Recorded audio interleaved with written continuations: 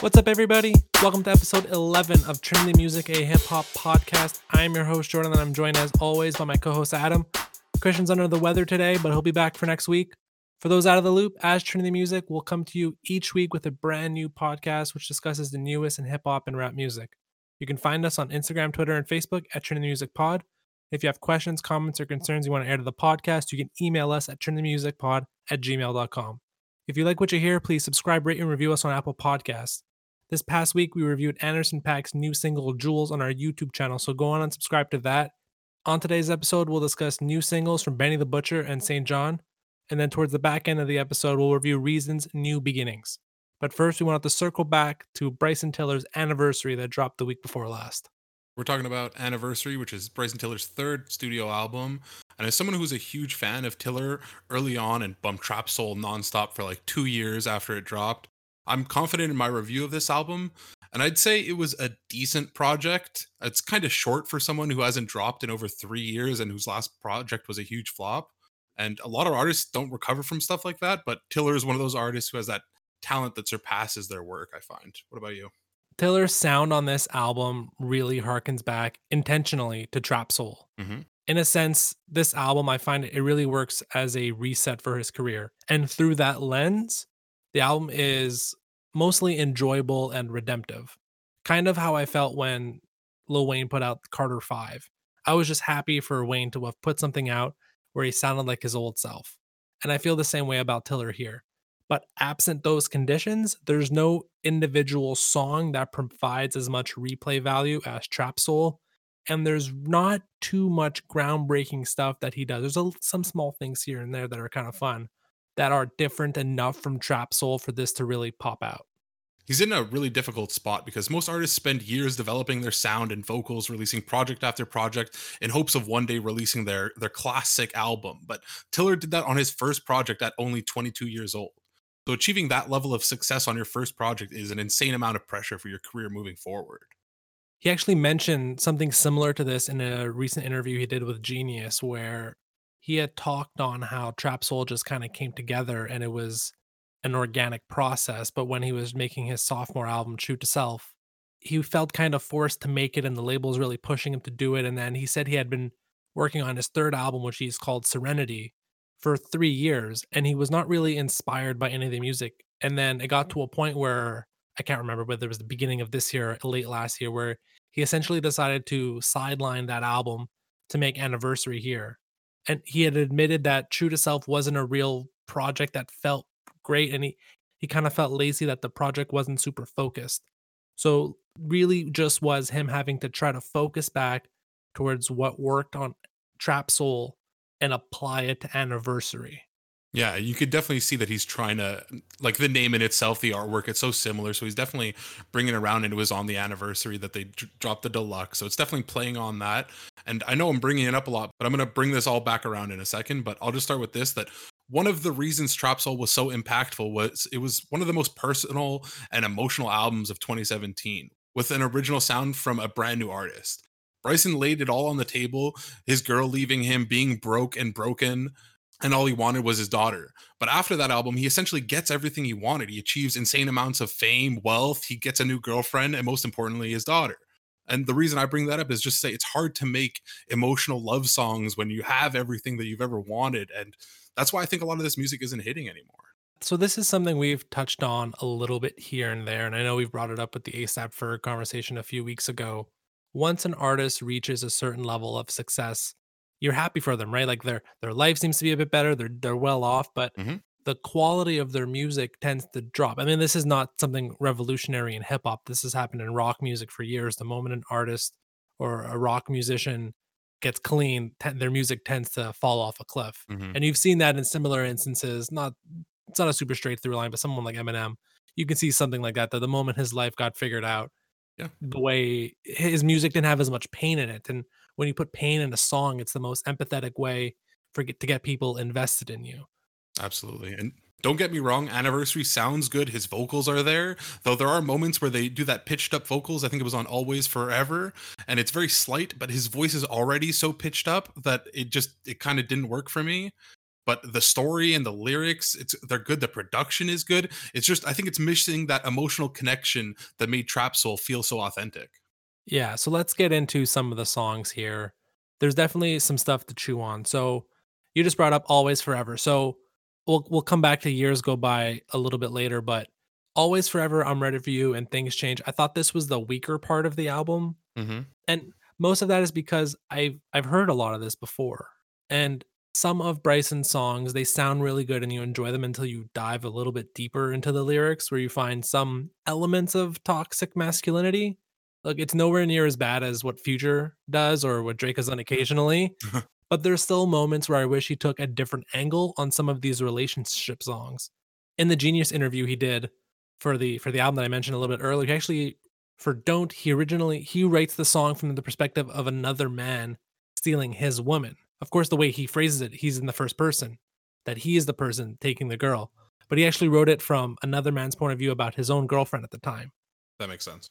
So when he did it 5 years ago, it was okay, it was new, but now he needs to start finding different angles, and I have this thing with Tiller and there's other artists too, that if you're not doing something original, you have to do it better than other people, otherwise you're just gonna Absolutely. fade into the background. Absolutely. So there's still something unique to what Tiller does, and that's the reason that people wait so patiently on his music, but he needs to start finding slight different angles on it. So back to the album, the 3 songs there, I again, 2 through 4, I thought it was a little weak, especially because I think tracks 1 and 5 are probably the strongest. So, that little 3-track part there is it definitely weighted down a little bit for me, especially after Years Go By came on, and it was just like a heavy rap cut, a lot like Rambo from Trap Soul, that I got really amped for the record, and then it just kinda slowed down a bit. Not to go on too long here, I did wanna talk about what I thought were the most interesting songs on the record, which are Timeless Interlude and Keep Doing What You're Doing. Hmm. I love Timeless Interlude Me too. because it's a song where he talks on the expectations he's faced over the past 5 years, and this isn't something we normally get from Tiller, so it's so refreshing, and he knows it because he literally says it in the song, where he says, "Normally, I'm closed off, but just for this specific song, I might try to let them in, save lesson for a different song." Like, yes, Bryson, please do it for more than just one song. Yeah, and that's something I came to the same conclusion at the end is we can see people fans are invested in this call it a relationship or whatever with the artist. People want to see you doing well. We know that you're doing well. You're showing it off on Instagram like you're jet skiing and doing all this fun stuff. There's nothing wrong with making feel good music as well. Absolutely. And then the other song that I really liked where he did something a little different was Keep Doing What You're Doing, which is a tribute to his late grandmother, where he tells us the last couple things she told him before he passed. I don't remember him making a song like this before. Maybe he did on True to Self. I honestly did not go back to listen to that album prep for this. I obviously listened to Trap Soul a bunch. Mhm. So just a song like that was another breath of fresh air. From a production standpoint, we already mentioned it, but they kept a lot of similar sounding beats, and the 808s are the same from Trap Soul. They experimented a bit around the middle of the album with songs like Sorrows and Inhale, which are more Chris Brown sounding vibes, which makes sense because he's written for Chris Brown. But other than that, a lot of it was the same. I actually have points on, well, one point on Inhale, and I'm sorry, but I just hate how the guest vocals are mixed on this track. Hmm. They're incomprehensible to me. I don't understand what they're trying to say. And then just back to Timeless Interlude, small production note on it. If you're gonna call a song an interlude, make sure it's not the fourth shortest song on the record. That's a good point. There's no reason it should be called an interlude. This song, it's 3 minutes long. It's longer than a few of the other ones on this track, on this album here. So that was just a little odd to me. And also about Timeless Interlude from a production standpoint, it's hard, and also isn't most of his album really. It's hard not to think about early era Drake when you're going through a Tiller album here. There's moments where it sounds a little like So Far Gone or Take Care. So on Timeless Interlude, it sounds a little like Look What You've Done from Take Care, and the sample sounds a little like Fire and Desire from Views. And then what I love about the song, which again, it was something slightly different, he did the drums come in about halfway through the song, and it's just enough to make the song that sounded a lot like a Drake track just a little bit different than what Drake would have done. Since you mentioned it, the Drake feature, I found it was all right. I think it was like a competition. I think because Drake wanted to sign Tiller at one point, and there was that animosity for a while. So I think this was literally just like Drake. He's like, I'm gonna bring my best vocals. It doesn't matter. It just has to sound good so I can compete with Tiller. That's the only vibe I got from this. Yeah, it's a bit of an odd song because I mean, look, it's exactly what I would have assumed a Bryson Tiller and Drake song would have sounded like. But I find it weird how the song essentially ends halfway through and essentially restarts, and it's like you're saying, it's almost like they're going versus each other, where Drake gets the first minute and a half, and then Tiller gets the second minute and a half, and you decide who did better at doing essentially the exact same thing. It's an enjoyable listen. It's nothing, no one hit it out of the park here. But yeah, it was definitely a little different from the rest of the album again, just because there was a feature on a Bryson Tiller album, which I'm pretty sure we've never gotten before. Other than maybe females singing, I don't think so. Yeah, that's true. Yeah, it's the first credited feature I would say on an album. Exactly. I have to say, I don't see myself returning to this project too much. We still have Trap Soul, which is just indefinitely better. The only notable songs to me were Timeless Interlude, where Bryson was able to capture a bit of that old energy, and maybe the outro track, Next to You, but that's mostly because of the beat and chorus go so hard. And I just want to say, as we exit this review, I still think Bryson is an insanely talented artist. I just think he needs to decide if he wants to continue essentially making the same type of song over and over, or if he wants to expand beyond that. I said it before, but the fans are willing to accept you're happy, Bryson. You can make happy music. There's nothing wrong with that. Yeah, I'm along the same lines here where I definitely enjoyed this record. There's some level of nostalgia that we got because of how similar it sounded to Trap Soul, which again, it's intentional that this sounds a lot like Trap Soul. I mean, for God's sakes, we haven't talked about it, but the album cover, it's literally a mirror image. Or maybe not literally, Yep. but it's intended to be a mirror image of Bryson 5 years later. Hmm. In that sense, I like it as a reset for his career. It seems like he's mentioned, I mean, artists say this all the time that, hey, I got another album ready to come soon. We'll see if we get the Serenity album anytime soon or whatever the heck else he's calling it these days. Because I think he talked about another album, which is essentially like the Ed Sheeran album, where it's collaborations with other artists, the entire album. But it seems like he's ready, that he just needed this album to jolt himself back into feeling motivated and inspired again. So I think we'll get something new from Bryson relatively soon, and I hope that's where we'll see the progress. So again, a lot like Carter 5, I'm happy this album came out. It's enjoyable. It's someone puts it on in the background, I'm not gonna be mad, but I would like to see a little bit more progression going forward. So, just having finished up that Bryson Tiller review, I thought it was a good time and a great opportunity to talk about singing in rap music. So, it really started with 808s and Heartbreak and then was commercialized by Drake. And now there's this entire subgenre of artists I find that just blur the hell out of the line between what's rapping and what's singing. Are they rappers or are they singers? And so I just thought it'd be a good time to have this discussion here on which artist do we think, who does it the best, who maybe does it too much, and maybe who should do it a little bit more. And I'll just say one more thing, Adam, before I send it out to you here is I've kind of been dealing with this like sliding scale. Essentially, Okay. 100% is someone who would rap all the time. So you were thinking Pusha T here. Hmm. And I would say we're thinking Freddie Gibbs, but then I just remembered he sang on the Conway album, so he can't be the 100% anymore. Okay. And then if you go swing the complete other way, 100% singing would be someone like Usher, who we almost never hear him rap. It's almost all singing. Hmm. So, and then like I've mentioned, or this what this whole part is about here is these days a lot of these artists they do some type of mixture of the two. Even people like Frank Ocean and Beyonce do some type of mixture. So that's just how I've been doing it. So I'm going to be talking about like 40% singing, 60% rapping as we go forward here. That's how I view who does how much of each and whether or not they should scale it up or down. So Adam, you take this wherever you want to go now. Who does it the best? Who does it too much? Who should do it a little bit more? Well, I'll start with who does it the best. And for this, we might have scaled. We might have measured these differently. I just picked 5 artists who I think are doing it the best, and in no particular order, I picked Andre 3000, Lauren Hill, Chris Brown, Drake, and last but certainly not least, Nate Dogg. Okay, so from those 5 there, interesting a couple of them. I'm surprised particularly by one of them, and maybe Mm, we'll loop back to that certain someone in a little bit. I definitely cannot argue with Lauren Hill or Nate Dogg or Three Stacks. mm-hmm, Those ones, especially I mean, all of them, like, I'm trying to, like, single out one of them. They all have done it most of their career. Lauren Hill is probably the absolute best example of it. She she did it way, way before her time. I said at the mm-hmm. beginning of this little section here that 808s and Heartbreak is the beginning, but then you have Lauren Hill who's been doing it, 15 years before that. So, absolutely, yeah, these crew here, I didn't really do a top 5. I just had 3 names Mm-hmm. that are at the top of my list were Black, SZA, and The Weeknd. Okay. See, the weekends that like bordered. Is he I even checked online. There's nothing really, he hasn't released a rap album by any means. It's always an R&B album.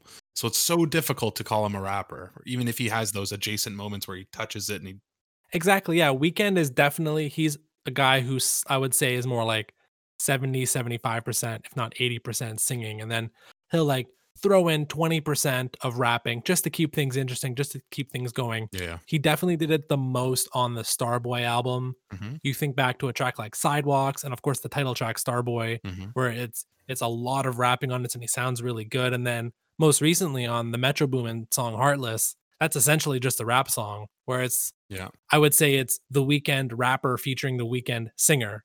The singer is the guy who does the hook, and then the rapping is all during the verses. There's also that song Low Life with Future, right? And he does the Yeah. chorus, but he also has some rapping bars in that. And that's probably my favorite representation of him doing that. Yeah, that one too, and then the other one just off the top of my head, it would be Might Not with Belly, where it's Okay. him just going in for 16 bars. So, I think those ones do the best. I think hopefully we'll be talking about SZA soon. I would assume we're gonna get into TD in, about 5, 10 minutes here, but and then Mhm. Black. Black is definitely one of those guys where it depends on the song. I'm like, "I don't know, dude, are you rapping or are you singing?" He doesn't do it to the point where I'm like, to just, like, pick one. I like how he tends to go back and forth and he'll rap while singing or sing while rapping, so Mhm. I find that's an interesting blend. Someone who does it too much now, and this is where I wanna talk about I talked about the other 4 guys, but actually I didn't talk about Drake, but we talk about Drake enough.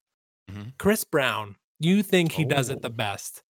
I mean, he has very good vocals. I'm not saying I'm not a huge Chris Brown fan in the sense that I don't play his music very often. I hear it a lot, but I never really search for it. It comes to me kind of thing.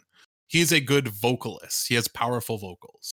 Yeah, I would it's just that it's kinda what you just said there, and then this is why I had a bit of an issue when Beyoncé put out the Carter's album where she essentially just rapped. Like, "You guys are so good at singing, just keep singing. Just throw in little elements here of you guys rapping, and that's okay." So and also just a complete side point, I don't know why Chris Brown feels the need to use Autotune on some of his songs. Again, my guy, you can sing perfectly. You do not need to use Autotune. So Yeah. yeah, I just put it out there. I didn't overthink it too much. I maybe it's more the autotune stuff that bothers me about Chris Brown these days than the rapping he does, but Mhm. fair po okay, so, we're a little bit different there. Yeah, I have a different take, but I think it's undeniable as to who should do it less. And I'll just 21, 21, 21. Oh, boy. Like seriously though, I like that he's expressing himself in such a vulnerable way. I just, if you don't get a vocal coach, I don't want to hear this ever. Yeah, at least he uses a bit of autotune. It makes him sound even weirder, but at least it doesn't make him sound worse. Hmm. Alright, and then let's just get into now who should do it more. All right. Who should be blending rap and rapping and singing, whether they're an R&B artist that should rap a little bit more or a rapper you think should dabble a little bit more in singing. The first person that came to mind when we came up with this, I just immediately thought of Big Sean because he's been doing a really good of teasing us with singing over the years, and I was really pleased with when he did it on Everything That's Missing off Detroit too. So I'd be down for some more of that. Okay, yeah. Yeah, he's one of those guys that he's at this point, he's like 97% rap, 3% singing, Yeah. and I think I agree. It would be cool if he went to like 92% rapping and 8% singing. Just a little bit more, just throw it in a little bit more, some melodies, because it also makes you sound on the right songs, it'll make you more empathetic to people listening to you when if you try to sing a bit. Yeah, if it's an emotional song. The one guy I had for who should do it more, it's the guy we spent the first 15 minutes of this podcast talking about is Bryson Tiller. Hmm. My favorite song from Tiller is Rambo, Yeah. and that's because he's just, like, cold-blooded. He's singing, he's kinda rapping, I don't really know what's going on, and then on this album here, I mentioned at the top of the review was Years Go By, and I really like when he does stuff like that, where it's, like, aggressive singing to the point where it sounds like rapping. So I don't even know literally bar to bar, I don't know if he's singing or rapping, and he didn't do it that much here on this album, but I would just like a little bit more of that. So I just thought that Tiller mixing it a little bit more would help. All right, so now we're going to move on to our singles roundup for the week. We have 3 tracks. First, we wanted to start off with Benny the Butcher's Timeless featuring Big Sean and Lil Wayne. Yeah, this marks his first collab with Hit Boy, and I think it's rumored to be off his upcoming album Burden of Proof that I believe they're saying Hit Boy is going to produce. Is that correct? Yeah, it's been confirmed. I don't know if it's exclusively Hit Boy. I'm pretty sure it is, and it will be dropping on October 16th. So by the time people start hearing this, you'll either the album will already be out or will be in the run up to it. Okay. Well, I'm just going to start off the review by saying Benny absolutely snapped on this song. He matched the energy of the beat so well and it made the intro so strong. What about you? Benny's verse is really on point here. At this point, there is no Benny the Butcher verse that misses in 2020 or even in 2019, last couple of years. I find because of the album, and we mentioned this on our Twitter account on Friday, it is one of the more commercial sounding Griselda tracks that's ever existed. And I find it's a nice introduction for new people that may not know too much about him. And in that way, it's a more accessible song to a broader fan base. And then about Hit Boy here, the beat's nothing special, but again, it's a bit of a different sound than what we've usually heard from Griselda. Hit Boy produced Fear of God off the Conway album, which that too sounded a little bit more commercial, but it wasn't quite as polished as this song sounds. I think we should get into the Wayne feature just cuz obviously that was one of the standout names we saw on the track. And I think Wayne did a good job. He definitely brought it lyrically. I just don't think his energy matched the beat that well. I found his vocals paled in comparison to the hard-hitting drums. What about you? I think Wayne is just here in an unfortunate position, much like Big Sean and Jay Electronica were on Control when Kendrick was in there. Not to this extent, but Wayne has a really good verse. It's just sandwiched between two verses that are much, much better than his. It might have just been that Benny went so hard that Wayne just pales in comparison. So it could have been that as well. Exactly. Yeah. It's like a 7 out of 10 verse from Wayne. But when, Benny drops a great verse and I'm sure we're gonna get into the Big Sean verse any second now. It sounds like Wayne was just punching below his weight, but the fact is everyone else just did such a great job on the track. Yeah, it's true. I got similar vibes from Sean at the beginning. He's a deeper voice than Wayne, so it made it easier for his verse to stand out from the beat. And that's probably why I enjoyed it so much. Yeah, absolutely. Wayne's voice just compared to the beat, it has a tough time getting over and above it compared to the deeper voices of both Benny and Sean. And Sean also drops one of the hardest bars on here. Now I'm going to paraphrase it slightly. He says, signed a slave deal, now I'm up, owning my masters, watch me turn good into great.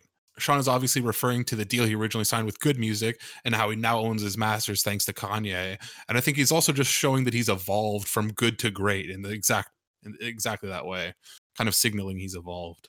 Yeah, I love this verse from Big Sean. It was probably the best verse I heard all weekend.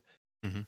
He just sounds like he's growing up, and I know that's been going on with Sean for a long time. I felt like we started hearing the evolution of Sean on Hall of Fame 7 years ago, and then when we got Detroit 2 a month ago, while maybe we quibbled a little bit over how long the album was and some issues there, but as a rapper, Sean has matured so well that he has very few weak bars these days. So he just every single bar on this track, especially the when he plays on, he has people who have B's owning him M's, and Mhm. that's like G's to them. And it's what a great internal rhyme scheme there. The song ends on an abrupt fade out, alluding to the possibility of maybe a third feature verse that I'll assume we're going to get on the album. I'm not too sure, but either way, I'm really excited. Oh yeah. Okay. No, I didn't notice that at all. That's interesting. Yeah. At this point, again, by the time this comes out to the public, burden of proof, you might have heard it. So we'll hold back our thoughts on Benny for now and probably save it for the next episode of the podcast. The next song we wanted to get into is St. John's Gorgeous. So I'll just start this off here. The track is for his upcoming album that was originally slated to drop in middle of October, but apparently just got moved to November. So we have a bit more time now. I'm not sure what that has to do with anything with how the song has been received. Mhm. On the song itself, it's a high BPM track, which has got to give you the same vibes you got from Roses. And I'm wondering here if he's just trying to follow the Roses remix, that is, of course, follow the blueprint of what worked for him in the summer. And if he's just trying to replicate that. Yeah, I think you're onto something there. It doesn't seem the most authentic song for him or personal. I think it's a good hype song, like you mentioned, the BPMs of the beat. If you're feeling yourself and you're looking to wild out, this song will serve you well, I would say. And I'm not exactly sure what he meant when he says, "I don't even think I thought it twice." Wait, what? I don't even. That's how complicated the line is. Yeah, I don't even think I thought twice that I thought it because that's an oxymoron if I've ever heard it. But he makes it sound good, I guess. Yeah, I'm not even going to try to understand what the hell he's trying to say there. I'll just say again about the way this song sounds, like you mentioned, it doesn't sound like St. John. It doesn't sound like anything off of his last album. Mhm. Like his template has been a lot of these slow, moody trap songs so far. So I'm not sure if it's the new sound that doesn't work for me or just that is just not that great of a song. But there was definitely something off when I heard it. Like it's a song that's supposed to be catchy, but it still has to be a good song before it becomes catchy. So I'm not sure we're gonna get there. It's actually funny that you mentioned it, and it's something I noticed is his tone isn't the same as normal, and to me, I'm curious if you picked it up at all, like Kid Cudi vibes. And it's obviously we're talking different tempos because Cudi goes slower in general than St. John here, but I was getting like his tone of voice so much like Kid Cudi. Yeah, it's hard to imagine Kid Cudi over this type of beat, though. Oh That's the yeah, oh only yeah. thing. And just I don't think Cudi, not that this is he's rapping fast on this song here, but trying to imagine Cudi following the tempo on this song, Cudi would just not do it. He would just find his own pockets and rap in it differently. He would hum over it for like 10 minutes. 100%. Yeah. But just I don't know, the tone of voice to me, it struck a chord. Like the first thing I heard, I was like, this is very similar, the deep tone voice of Cudi. All right. Last song we wanted to get into here was Travis Scott's Franchise Remix, which more or less the same song, but featuring Future now. So, Adam, what did you think? Well, when I saw this remix was coming, I was excited. I thought Future's voice seemed like it would pair very well with the beat and the vibe of this track. But that being said, it just didn't work for me. Like I was right sonically that Future's voice sounds good on the song, but the verse and Future's energy just didn't flow right for me. Kinda like you there, I'm a little disappointed in this verse. He tries 2 or 3 different flows on the verse, and none of them really fit perfectly, and I gotta wonder if he constantly changed up his flow here because even he couldn't find something for him to rhyme on beat. It sounds like he's a little off every time, even when he switches up his flows. So I in general there, again, because that's the new part of the song here, except for one little part about the outro. So in general, I did find myself a little let down from this remix. I think one of the big issues here was timing. Just I think had they spent more time working on the remix instead of just getting it out in like something like 2 weeks, it could have been a lot better. Like the song is number 1, it's huge. You don't need to drop the remix less than 2 weeks later. I don't have to tell the music industry how to do their business. Let the original track run its course, and then when it's like 85% done, then you drop the remix, bring new life to it. And dropping a lower tier remix so quickly, it's almost like an adverse effect because now it's going to accelerate people not wanting to listen to the song. In a way, this remix coming out so soon after the original kind of signals that the label's panicking a bit, I find. Maybe. And I think from what I've understood, it looks like it's going to shoot down pretty hard after debuting at number 1 here. So maybe they just panicked and they said, okay, let's get the Future verse out right away just to try to keep the momentum going. Maybe. Just because you have Future on a remix doesn't mean it's going to work well. I mean, Not in 2020. yeah, St. John just tried that there with the Roses remix where they throw a Future on, try to keep that going, and ultimately you didn't need it. The remix did okay, and I'm sure this one will too, just partially because of Future, but I don't think you really needed it. I want to say one other thing about this song, and it does seem like Travis listens to his criticism because on the original song, almost every person complained about the MIA feature, and she is barely on this remix. Part of it, I'm sure, is they wanted to keep the track short and they didn't want to make it a 5 minute song all of a sudden. But I'm wondering how much of it was, well, we're not going to cut the Young Thug part, but maybe we can cut MIA's verse. Yeah, that's a interesting take. And then the other thing, only other point I had about this song here was I like the new outro. I knew the song had a beat switch in it. I just didn't know they were going to wait till the remix to drop it.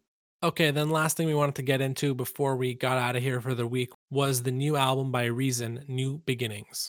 Yeah, we're talking about Reason's debut album and his second release through Top Dog Entertainment, TDE. And I just want to say I was really pleased and impressed by this project.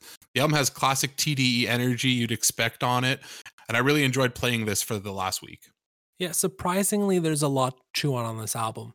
We can talk about Reason's sound and whether or not it's too derivative of some of his label mates, and Hmm. we can talk about some of the clever wordplay he has on some of these tracks, and we can even talk about some very questionable and borderline controversial lines he has about Mac Miller or TDE.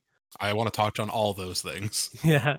But overall, I want to say I feel like there's something missing to Reason. Hmm. He has all the right ingredients to be a successful artist and really one that fits my wheelhouse and what I like. Hmm. But something feels off and it's taken me a while to narrow it down. he's spilling out his heart on a lot of this album, but I kept finding myself like asking, why does this feel like it's falling short? And I think it's a combination of he doesn't have enough talent. Like he's definitely a talented rapper, but I'm not sure he's talented enough or he hasn't honed his skills enough yet to be able to switch gears so much throughout this album. And then the other part of it is and I'll come back to this one towards the end when we're talking about the production, but I find that 3 of the 4 singles, all of them except Sauce, kind of take me out of the album a bit. Maybe because that some of them are so old that they just sound different. But I think some combination of that, him switching gears so much, which it might possibly be because of those all the singles he had before the album came out, just made it difficult to get into the album fully. Yeah, I think we're on similar planes there, and I'll say Reason is definitely still a developing artist in a lot of ways. I don't think he's 100% found his identity in TDE, and so he's embodying elements from other artists on the label. But that's all right. Like I'll let it pass. The difficult part with this is he's now, I looked this up, he's 30 years old, so it's difficult. Like a lot of artists to find their identity at an older age, especially in hip hop. But I'm willing to give him another chance. I am pleased with this project, and I think there's potential. But I agree with you that it's not he's not there yet as an artist. Right. Okay, so now let's start getting into some of how he performed here and some of the songs. Hmm. I did find the album started off a little slow with Something More and Stories I Forgot. Something More is a good but not great slow burning track, and if you're gonna open your debut album with this type of song, you have to hit it out of the park. And I'm not sure he did it there. Again, I find some of his best wordplay is on this track here, but it's not good enough to be the lead song on your first album. And then just about Stories I Forgot, I did not care for his flow on that song at all. It was just hard to get into that track because of how choppy the verse was. Yeah, I completely agree. And the first two songs I basically skip after the first couple plays, and I basically start the album at the at pop shit with Schoolboy Q. So I think we should get into that. And I just want to say I love this song. The beat has this dark, eerie sounding riff, and they lay over these dark, powerful vocals from Reason on the chorus, and then he comes in with his regular voice, and I was like, that was really strong for me. I want to talk about the Schoolboy Q feature. I think it's been very quiet out here for Q with his last two projects not really working, but I was super pleased with his performance here, and I was curious what you thought. Well, I want to know what you think about why is there an issue with Blank Face because that album was fantastic. But I don't know. It didn't hit for me. we'll agree to disagree on that one. I think we definitely both agree on Crash not being very good. Yeah. Then on the feature here, yeah, Q brought it. I really enjoyed it. He always brings a certain type of he brings an edge to a song. And I do find the production on this track does allow for a Schoolboy Q feature to flourish. So the combination here I felt fit really well. Absolutely. Speaking of fitting well, we should probably get on to the next song with it featuring kind of Kendrick Lamar, Showstop. Yeah, I my only real note on this song here, this is the second time a TDE artist has only been able to get ad libs from Kendrick Lamar. This happened to J Oh Rock boy. 2 years ago, and I'm just wondering, like, does Kendrick charge that much for a feature where poor J Rock and Reason can only get him just yelling in the background? Oh boy. Well, I'll say I found this. I thought it was a good song with catchy beat and chorus. I will say I kind of upset that we didn't get a real Kendrick feature. We get a Mhm. decent spread from TDE on the album, so I wonder. The only thing I could come up with was that maybe the Kendrick feature would outshine Reason too much, and they didn't want that. Maybe I don't know if it's money. I feel like it's probably not, but who knows? Yeah, I honestly have no idea what it is at this point. We're starving out here in the streets for anything from Kendrick these days, and Yeah. I know this song came out a few months ago, so it's I've been able to let it marinate for a while, and I still need a verse from him on this song. I'm sorry. Yeah, I thought that it was like a teaser when the song was out prior to not having an actual Kendrick feature, and it would on the album, but apparently not.